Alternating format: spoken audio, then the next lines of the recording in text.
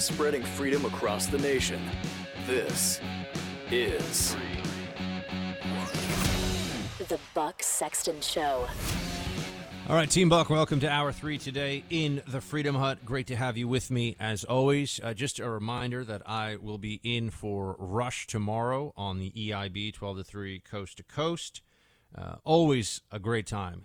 Always such an honor and a privilege. So much fun to do Rush's show and hang out with his team. They're great guys, and I really enjoy being over there. So, of course, if you get a chance, you can tune in. And I feel like the team is with me whenever I'm over there. You know, Team Buck. It's like having a section for family and friends when you're a tennis player, or I guess they have that for football. They probably have that for all professional athletes.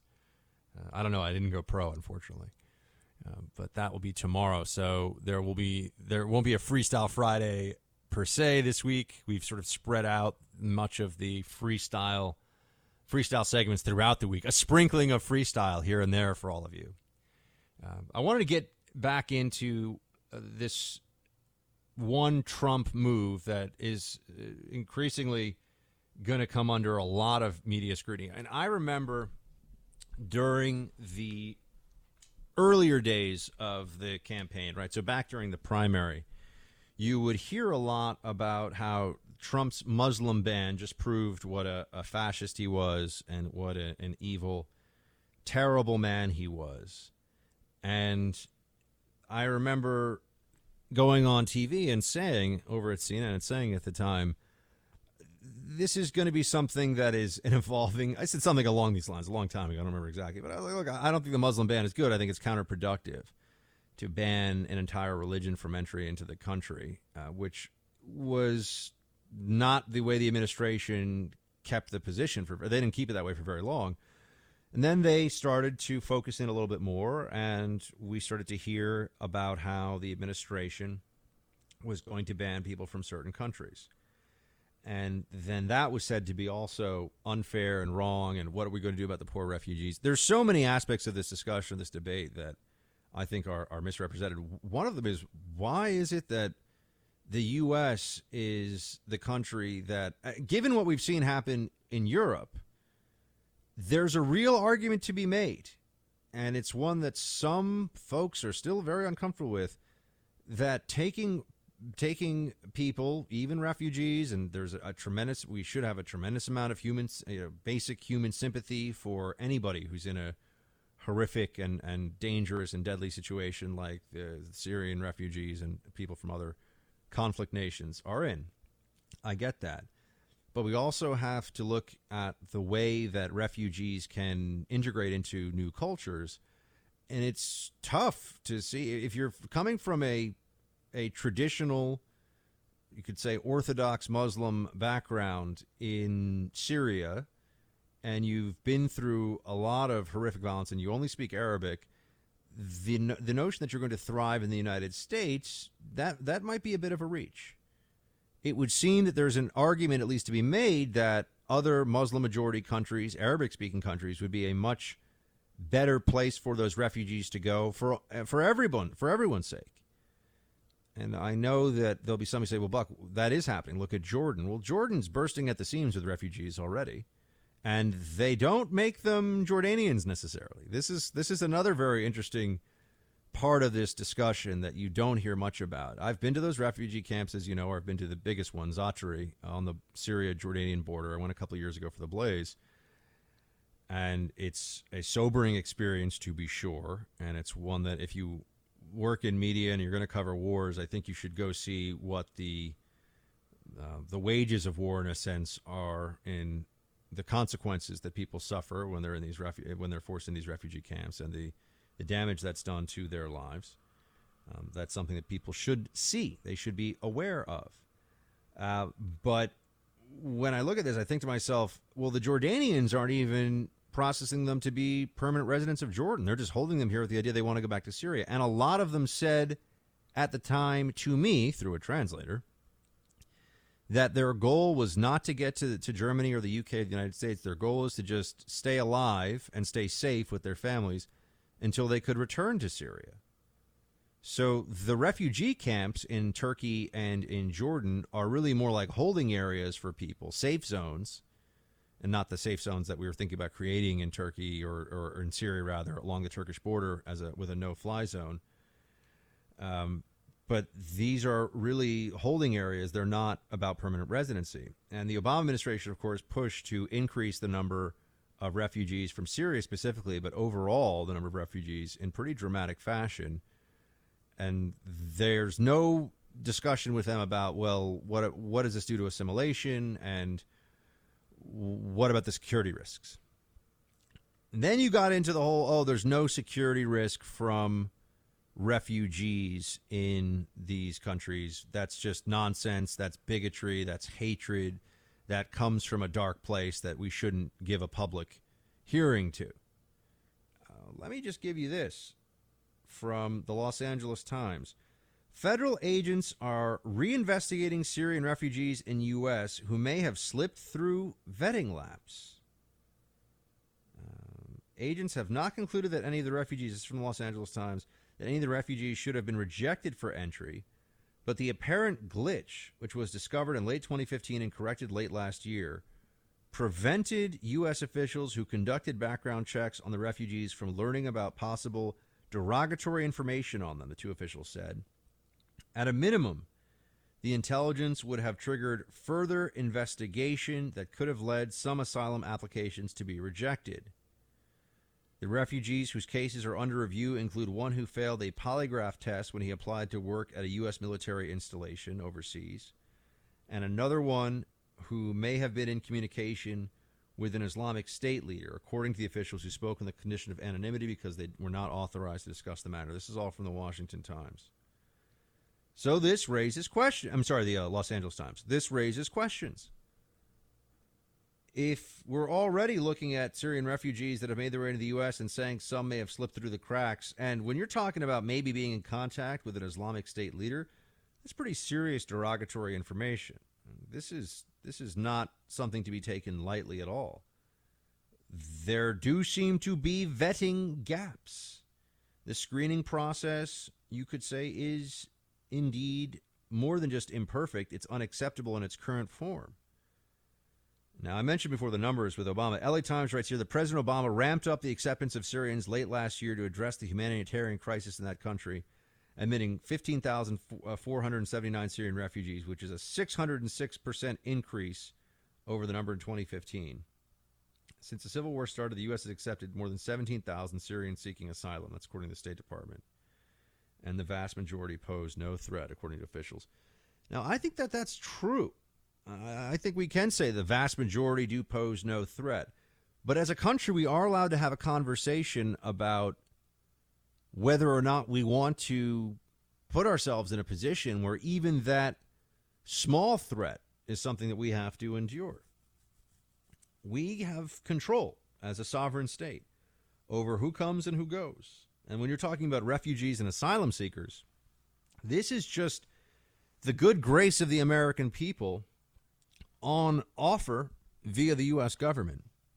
I think one of the parts of Obamaism when it comes to refugees and this particular situation, one of the parts of this that was important to a lot of Trump voters was the sense that the disconnected elites who make the decisions about refugee policy don't have any idea, know nothing about what it's like to, in real life, deal with refugees in your schools, in your neighborhood, and they also have this ideological position that Islamic countries are not more likely to send people into the United States who are a terrorist threat. And you look at the numbers, I think it was just in the last couple of days, it was maybe Jane's Intelligence. I thought it might be the State Department terror report, but I think it was Jane's Intelligence. Did a whole piece on where terrorism is happening most in the world. Terrorism is lethal terrorism, not, oh, someone said something mean to me because I was wearing a Bernie Sanders shirt, not stuff like that, but lethal terrorism, violence, murder done in the name of a political ideology. When you frame it that way, the Islamic world, unfortunately, is the wellspring of far too much of this stuff, and it is disproportionate. These are just facts. Places like Iraq and Syria and Afghanistan are suffering from much more terrorism in their own borders, but also exporting it around the world. And we've seen this now in European capitals. We've seen this in Turkey, these mass casualty attacks. And there's this despicable game the media likes to play of, oh, well, let's not jump to any conclusions. Let's not start to pretend that we can know who might be behind any of this, because that's the real threat.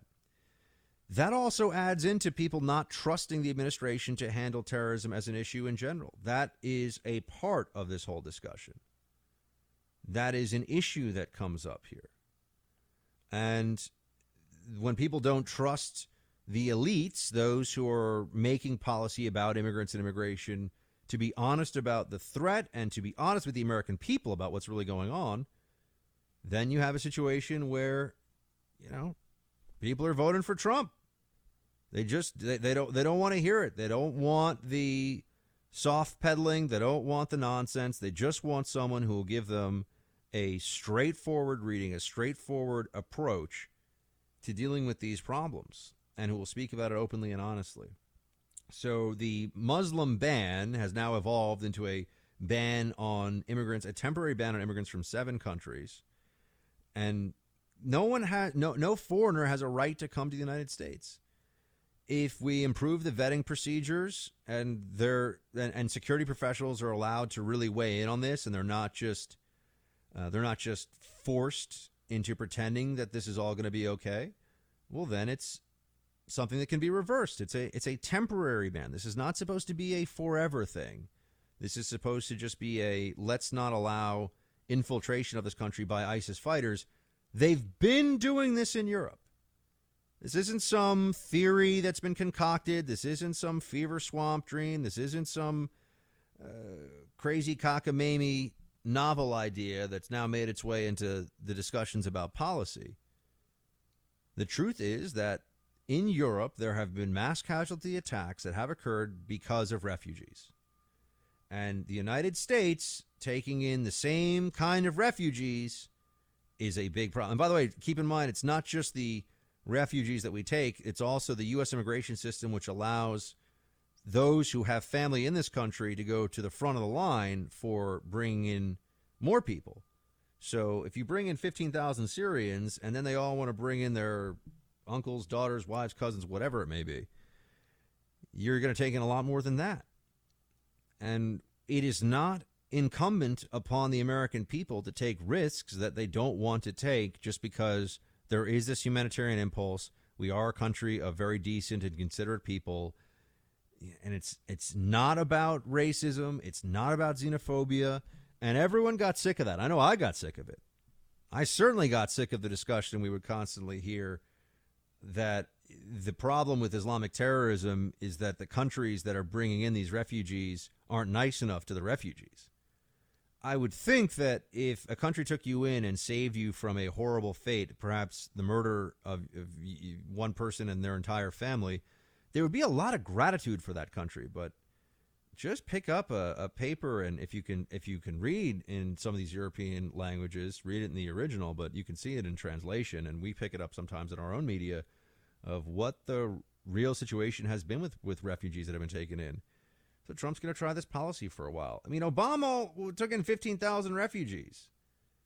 So you can say that there's a risk inherent in all that, but let's not pretend like this is solving the Syrian conflict or this is saving huge numbers of people. This is all about risk mitigation. And we can have open and honest discussions about that, I would hope, under a Trump administration, without it turning into just finger pointing and Islamophobia and xenophobia and all the other things that are trotted out there. Team, I've got a lot more. 888-900-3393 on those phone lines. Be back in just a few. Buck Sexton. The Blaze Radio Network.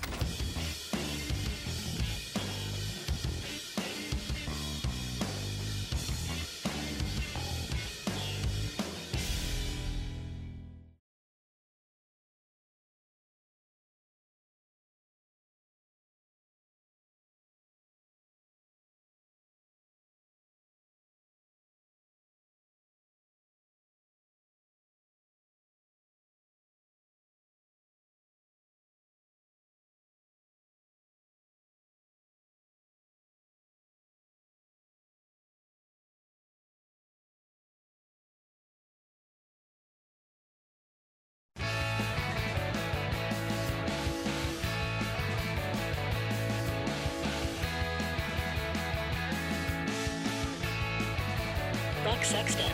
The Blaze Radio Network. You know, I should probably go check out some of these movies that are out that people say are really good. I don't usually talk to you that much about movies here on the show, but Ms. Molly saw La La Land, said it was great. But if I was going to see that one, I think because the Oscars are coming up pretty soon, right? So, but yeah, La La Land is supposed to be a good movie. I'm usually not a musical person, though. I just generally can't get excited about watching a musical. It's just not in my not in my wheelhouse. We could put it that way. There are some exceptions to that, and even sometimes a cartoon musical I will make exceptions for. Aladdin, Beauty and the Beast, but the movie Arrival is also supposed to be really good. I've heard that is excellent. So I'm thinking about checking that one out too. And then I know there's a movie called The Dog's Purpose, which I have not seen, but I feel like we all know what a dog's purpose is, right? I hope you all enjoyed the part of the show yesterday where we talked about pit bulls. Fascinating to me that there's such a high, people get really invested in that because, look, I understand, right? If you love your dog, and especially if you love your dog and it's a pit bull, you don't want to hear people saying that the breed is a danger and that they're bad, but very, very fierce debate and discussion on that one. And it is interesting to me because it does sometimes mirror some of the language you'll hear in the gun debate. Right? It's about being you can be a responsible gun owner, you can be a responsible pit bull owner. Both can be dangerous under the wrong circumstances. I'm not saying these are the same discussions. I'm just saying that the way that it gets framed, because the news reports are about irresponsible pit bull owners usually, or people that are using pit bulls for illicit purposes. But, of course, most of the time, a vast majority of them are safe and cute and friendly, and everything is fine. So the dog discussion very quickly turns into that gets politicized. That gets people really, really fired up when it comes to pit bulls. I've always found I find that Doberman pinschers put me a little bit more on edge. There's just something. Dobermans look a little scary. I've met sweet Dobermans. You don't have to send me an email telling me that Dobermans are great. I know. I'm aware, but Dobermans. I've always thought that Rottweilers. Well, I know they're also very powerful and can be dangerous. Rottweilers are kind of cute, and I've always been kind of a Rottie fan. People like Rotties a lot. I did not know until we found out yesterday with our expert on the show that German Shepherds were number one in the bite department. That was something of a surprise to me. I did not think that was. I would have thought it was pit bulls, quite honestly. And there are so many of them. Whenever I go on these sites, and I've gone on these sites a little bit, whenever I go on these sites to check out what's available for adoption, if you are willing to adopt a pit bull, or even more so, a mixed pit. I don't think we say mutt anymore, right? A mixed breed dog. That's what we're supposed to say, or I'm not even sure what the proper terminology. If it's a fancy mix, then it's a designer dog, like a cockapoo or something like that. Isn't that one a cocker spaniel and a poodle? Or and the Obamas had I forget what it was called. Was a Portuguese water dog? Oh no, that was a purebred. But there are people like these dogs that are, some of them are hypoallergenic, which I know gets everyone excited. But anyway, I'm thinking one day I'm going to get a dog. I'm going to make it happen. Hopefully sooner rather than later. I got a few things on the plate. Got to get a dog. Got to try to get engaged at some point. That would be nice. Maybe even some little bucks. But I digress. Wow, what a huge digression. So yes, dogs, pit bulls, movies, fun stuff to talk about. We'll hit that and more. If you want to give me a call before we close up shop today in the Freedom Hut, please do. 888-900-3393 is the number. Be back in just a few. This is the Buck Sexton Show. The Blaze Radio Network.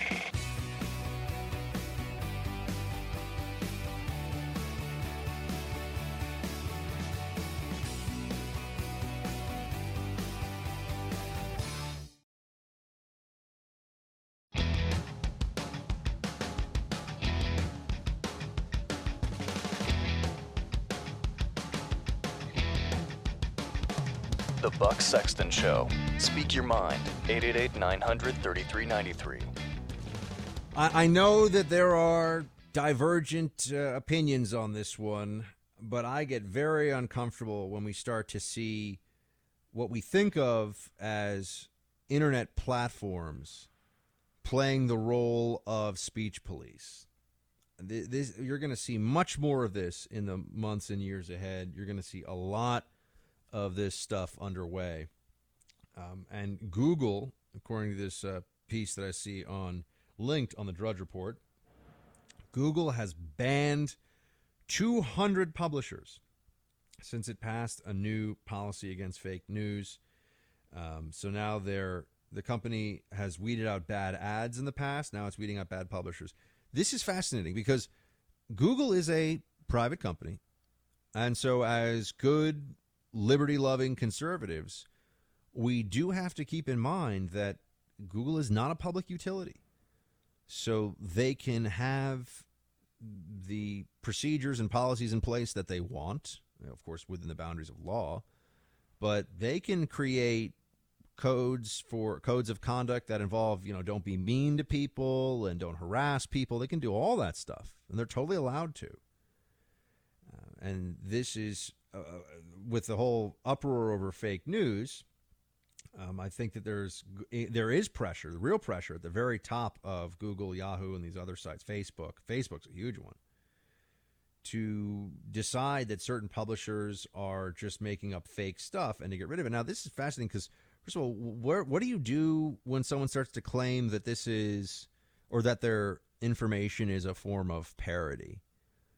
What do you do when all of a sudden someone is wrong sometimes but right other times, or they're putting out theories that seem conspiratorial? Maybe they are conspiracy theories, but they're right once in a while. I know they have guidelines now for what they're considering to be fake news, but the opportunities here for this to become political are enormous. And I just see this as a continued evolution of what we were dealing with in the past. Look, this is before my time, although my lifetime has really coincided with the growth of alternative media in the sense of half the country having their views represented in the media on the right. I was born in 81, so over the course of my life, Rush and the 90s and the internet and then Fox News and then all the other conservative sites that have popped up along the way, and channels here and there too, they offer an alternative, but for a long time, the narrative was completely dominated by one side. For a long time, there was really no answer that the other side could come up. There's really no answer to what the other side was putting out there. And there was, in a way, a monopoly on the perception of the American people that ABC, CBS, NBC, and NPR, and some other long-standing legacy media outlets had. Now, the internet, of course, created a change in that model, and it's a change that is becoming more and more apparent with each passing day, that these huge social media platforms are increasingly where, especially younger people, are getting their news, and this is what they're turning to find out what's going on in the world. And so whereas the monopoly before was on newspapers and TV channels, radio, of course, was the outlier, which is why they want the fairness doctrine. And there have been all of these attempts in the past to try to rein in conservative radio, because the left has recognized for a long time that, conservative radio is a really powerful tool to counter the narratives that, other than radio, they've had a dominant hand in for such a long time. Anyway, the internet really ended the stranglehold, along with Fox, but the internet ended the stranglehold that the left had on the narrative. And, of course, the left has become more left now. Democrats in the 60s and 70s, or you look back at a speech that JFK would have given, and the members of there were at least people who were in the Democratic Party that had much more traditional values and much more comfortable with words like patriotism and all of that than what you have today. I mean, today you have this globalist, far-left progressive party that is pushing for an internationalism above patriotism and a much broader, longer discussion to have another time. But it's a change. The Democratic Party has changed, has gone hard left, particularly in the era of Obama. But the internet allowed there to be all this competition among all these different sites, right? So you could set up a blog, and if a lot of people read it, well, then you're a successful blog, and you go from there. And a website that was doing a good job with its news coverage could compete. Well, if you can have bottlenecks now created by search engines, if search engines are in a position to decide that some people are just coming up with completely fake stuff and other people are getting away with a little bit of shenanigans here and there, now you have a sort of return to the old model. It's going to be a lot harder. If Google and Facebook's, I know right now they're saying it's fake news, but look at the effort to say that Breitbart is alt-right. And alt-right meant something different when Breitbart was publishing stories by those who were deemed to be in some way connected to the alt-right. Alt-right has been really largely subsumed or appropriated into the Robert Spencer white nationalist movement. But as I've talked to you before on the show, that wasn't always what alt-right meant, or at least that wasn't always what people who thought they were alt-right were subscribing to and were involved in. But you could very easily see a situation in the future where a site that the left hates, like a Breitbart, if there are enough complaints about it, or they say that it's advancing white supremacy. I mean, you just have to look at the verbiage used by the left. And, opposition to affirmative action more or less means that you're, a terrible person. You're the equivalent of a Nazi. You're a racist. You're evil. You look at the way that the left frames a lot of these discussions, and news sites that you and I would think of as being completely within the bounds of legitimate discourse and completely acceptable for public consumption may get caught up in these new rules set up by these behemoths that have a largely monopolistic control over the flow of information over the internet. So, and I do think the left sees this as a way to regain that power, to direct the conversation, to determine what is acceptable and what is not, even for people to read at all. It's paradoxical, right? There's a new censorship that comes from all of this. Originally, the internet was an explosion of information for everyone to see, and so much of it was free. And that's still all true, of course. And the internet does more and is more important with each passing year. But I think we're also seeing now that there are realities of the web that we don't always take into account. We're having these discussions about how everything is now freed up and it's a flat competitive field and the marketplace of ideas and all that other stuff. You look at Google, when someone Googles a word or they're looking for something, whatever's on that first page in that Google search is everything. People rarely go to the second page and definitely even more rarely go to the third page. So whatever comes up right away on Google is an immensely powerful statement about that subject matter because Google gets to determine what is there. And they say they have this algorithm, but they're clearly tweaking the algorithm. And they have the ability to prevent certain sites and publishers from popping up. They're just going to get better and better at that. And some of the most successful news websites, in fact, spent a tremendous amount of resources and time trying to find ways to game SEO, search engine optimization, so that they could get better rankings, essentially be on that front page of Google or Yahoo or any of the other ones. I remember there was like Ask Jeeves for a hot second. I don't even know if that's still a thing. Ask Jeeves was a website. I think Dogpile was a search engine that existed for a little while. There have been a whole bunch of these over the years that have faded away. And I've told you before, I remember my first internet experience that I really remember was other than just straight up AOL, was being in a friend's house. I think this might even be before AOL, and his dad had CompuServe, and you could go into, there were a couple of chat rooms, and one for politics, one for sports, and just there are people chatting, and it was like I was in a spaceship, man. It was crazy. I remember seeing that, and the whole, obviously you've got mail, and these things that we all got used to and then learned to forget very quickly because we changed our habits on the web. But back to the the problem that I see arising here, the evangelists that are out there for the web in Silicon Valley, we're quite aware of their politics. Peter Thiel, there are some exceptions, but overwhelmingly they are left. Overwhelmingly they are progressive. And this fight that's happening under the Trump administration, and even before, of course, during the primary, this argument over the truth and reality and facts, and you even get into that moment of the alternative facts discussed by Kellyanne Conway, that is just going to become a bigger and bigger focal point of all this. They're going to look for ways to sift out news sources and people and information they don't like and do it under the guise of this is fake news.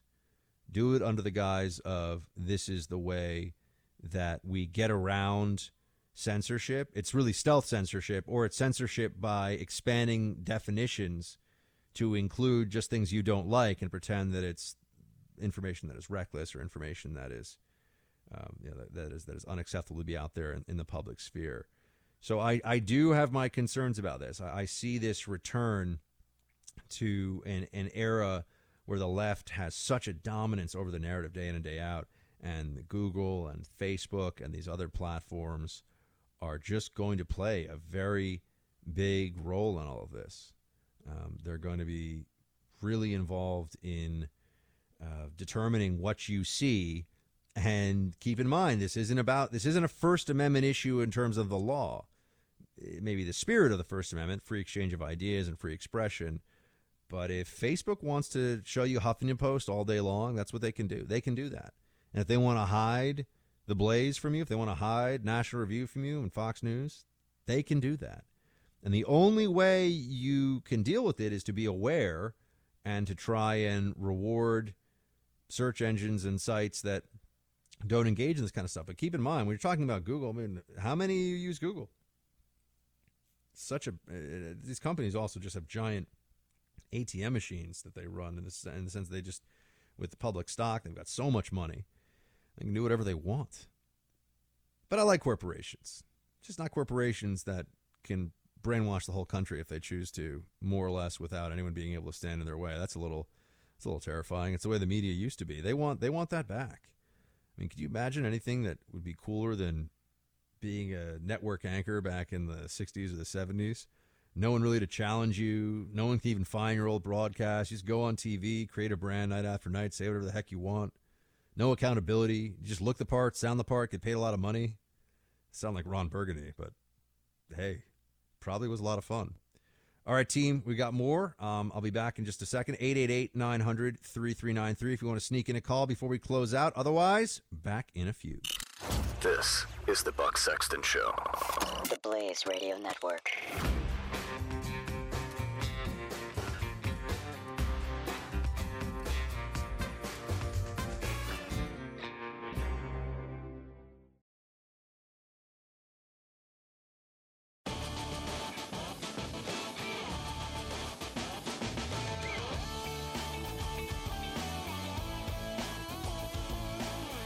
Buck Sexton. Oh, team, so good to have you with me here today. I'm in for Rush tomorrow, so this is really my last opportunity for this week to get a chance to talk to you. And I have all sorts of... Well, first of all, anytime I get to fill in for Rush is obviously... I was about to say it's a rush, but I didn't mean that as a terrible pun. But it is so cool, and every time I do it, I try to keep Facebook and Twitter open because I know I can get some members of the team getting me fired up and making sure that I do a Team Buck-worthy show on the very large platform, the much bigger platform of the EIB.